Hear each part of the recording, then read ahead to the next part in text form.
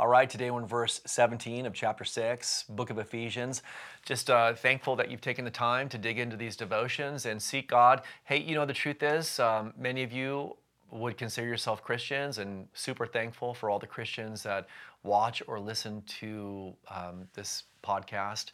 But also, some of you may you're searching, you're seeking, and you wouldn't consider yourself a Christian. I'm super thankful that you're watching these as well. And we pray that God really speaks to your heart and shows you just how much He loves you. We're in verse 17 today, and we're going to wrap up the spiritual armor. The Bible says this, and take the helmet of salvation. We talked about that yesterday, today, now. And the sword of the Spirit, which is the word of God, praying always with all prayer and supplication in the Spirit, being watchful to this end with all perseverance and supplication for all saints and for me. And then Paul goes on to talk about his particular need. Which, by the way, Paul was not afraid to ask people to pray for him. This is not the point of today's devotion, but I just want to say, you need people praying for you. I need people praying for me. And so just want to encourage you to not be afraid to ask people for prayer. And of course, there are all sorts of ways that you can get to us a prayer request so we can faithfully do that. Paul wraps up the spiritual armor today, and he today is talking about the sword of the Spirit, and he's talking about prayer.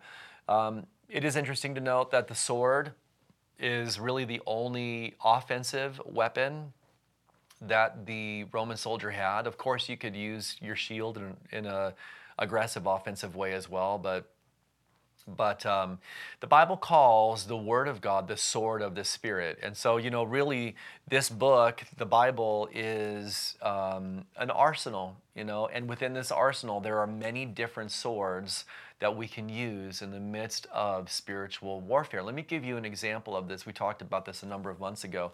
Jesus, when he was tempted in the wilderness, 40 days of fasting, and the adversary came against him.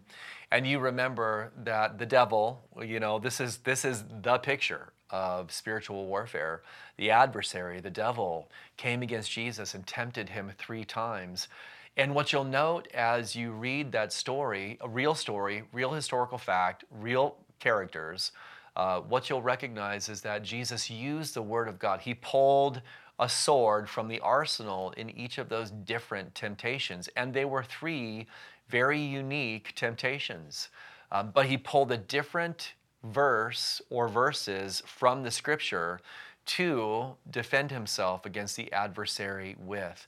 So one great thing that we draw from that is the importance of God's Word, defending ourselves with God's Word when the tempter comes against us. I'm not sure how he's tempting you. And, there are areas in all of our lives where we're being tempted or we're really susceptible to temptation. Maybe areas of past sin that are still a present battle for us today. And that, by the way, is the reality. Just when you put your trust and faith in Christ, it's not as if all of the struggles just vanish or vaporize.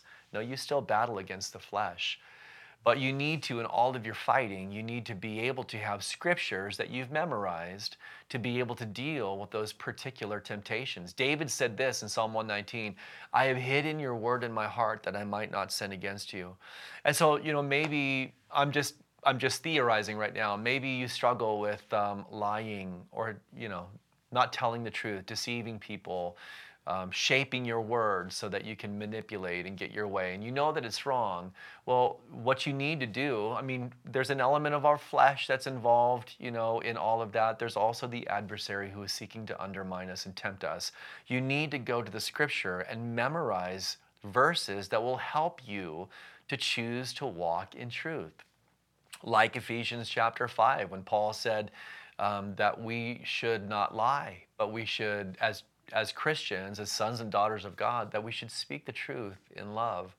Well, take those verses and memorize them, hide them away in your heart so that when the adversary comes and you are tempted to do something, to sin in a way that you know is displeasing to God, that you can pull the Word of God out like a sword in that moment to bear and defend yourself against that temptation and choose to walk in truth. Hey, listen, this means that you need to be in the book, This means that you do need to be memorizing Scripture, and I want to strongly encourage you to do that. The other thing that Paul says is to pray. You know, we're really talking about devotional life here every single day, right? I mean, we are in the Scriptures, and then we're also praying. Pray with all perseverance and supplication. You know, your communion with God is fundamentally rooted in that simple dialogue that we call prayer. Really seeking His face and confessing not only your love for Him, but your daily dependence upon Him. Paul says, in these things, do not give up, do not quit, but persevere. And you know, when you're in the midst of a battle, a lot of times there's that temptation just to raise the white flag and to give up and to fall on your sword, you know, in a way. I want to wrap up this section simply by saying to you that you can endure. You can be faithful to persevere. You can press on. You can be strengthened with the power of God's might.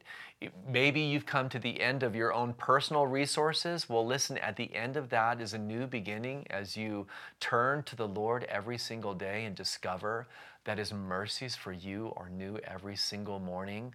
Listen, you have an opportunity here to just be renewed in your dependence upon Him, taking up the sword of the Spirit, which is His Word, and seeking His face in prayer. God, like the Bible says in Romans chapter 8, God has enabled you through Christ to be more than a conqueror, really, because the war has been won. And if the war has been won, then the victory in this battle has been given to you as well. Lord, we want to thank you so much that you've supplied everything that we need to be victorious in this battle. I pray today, God, that we would be strengthened to persevere, God, to pray in all things, and to hide your word in our hearts, like David said, that we might not sin against you. In Jesus' name, amen. Have a great day.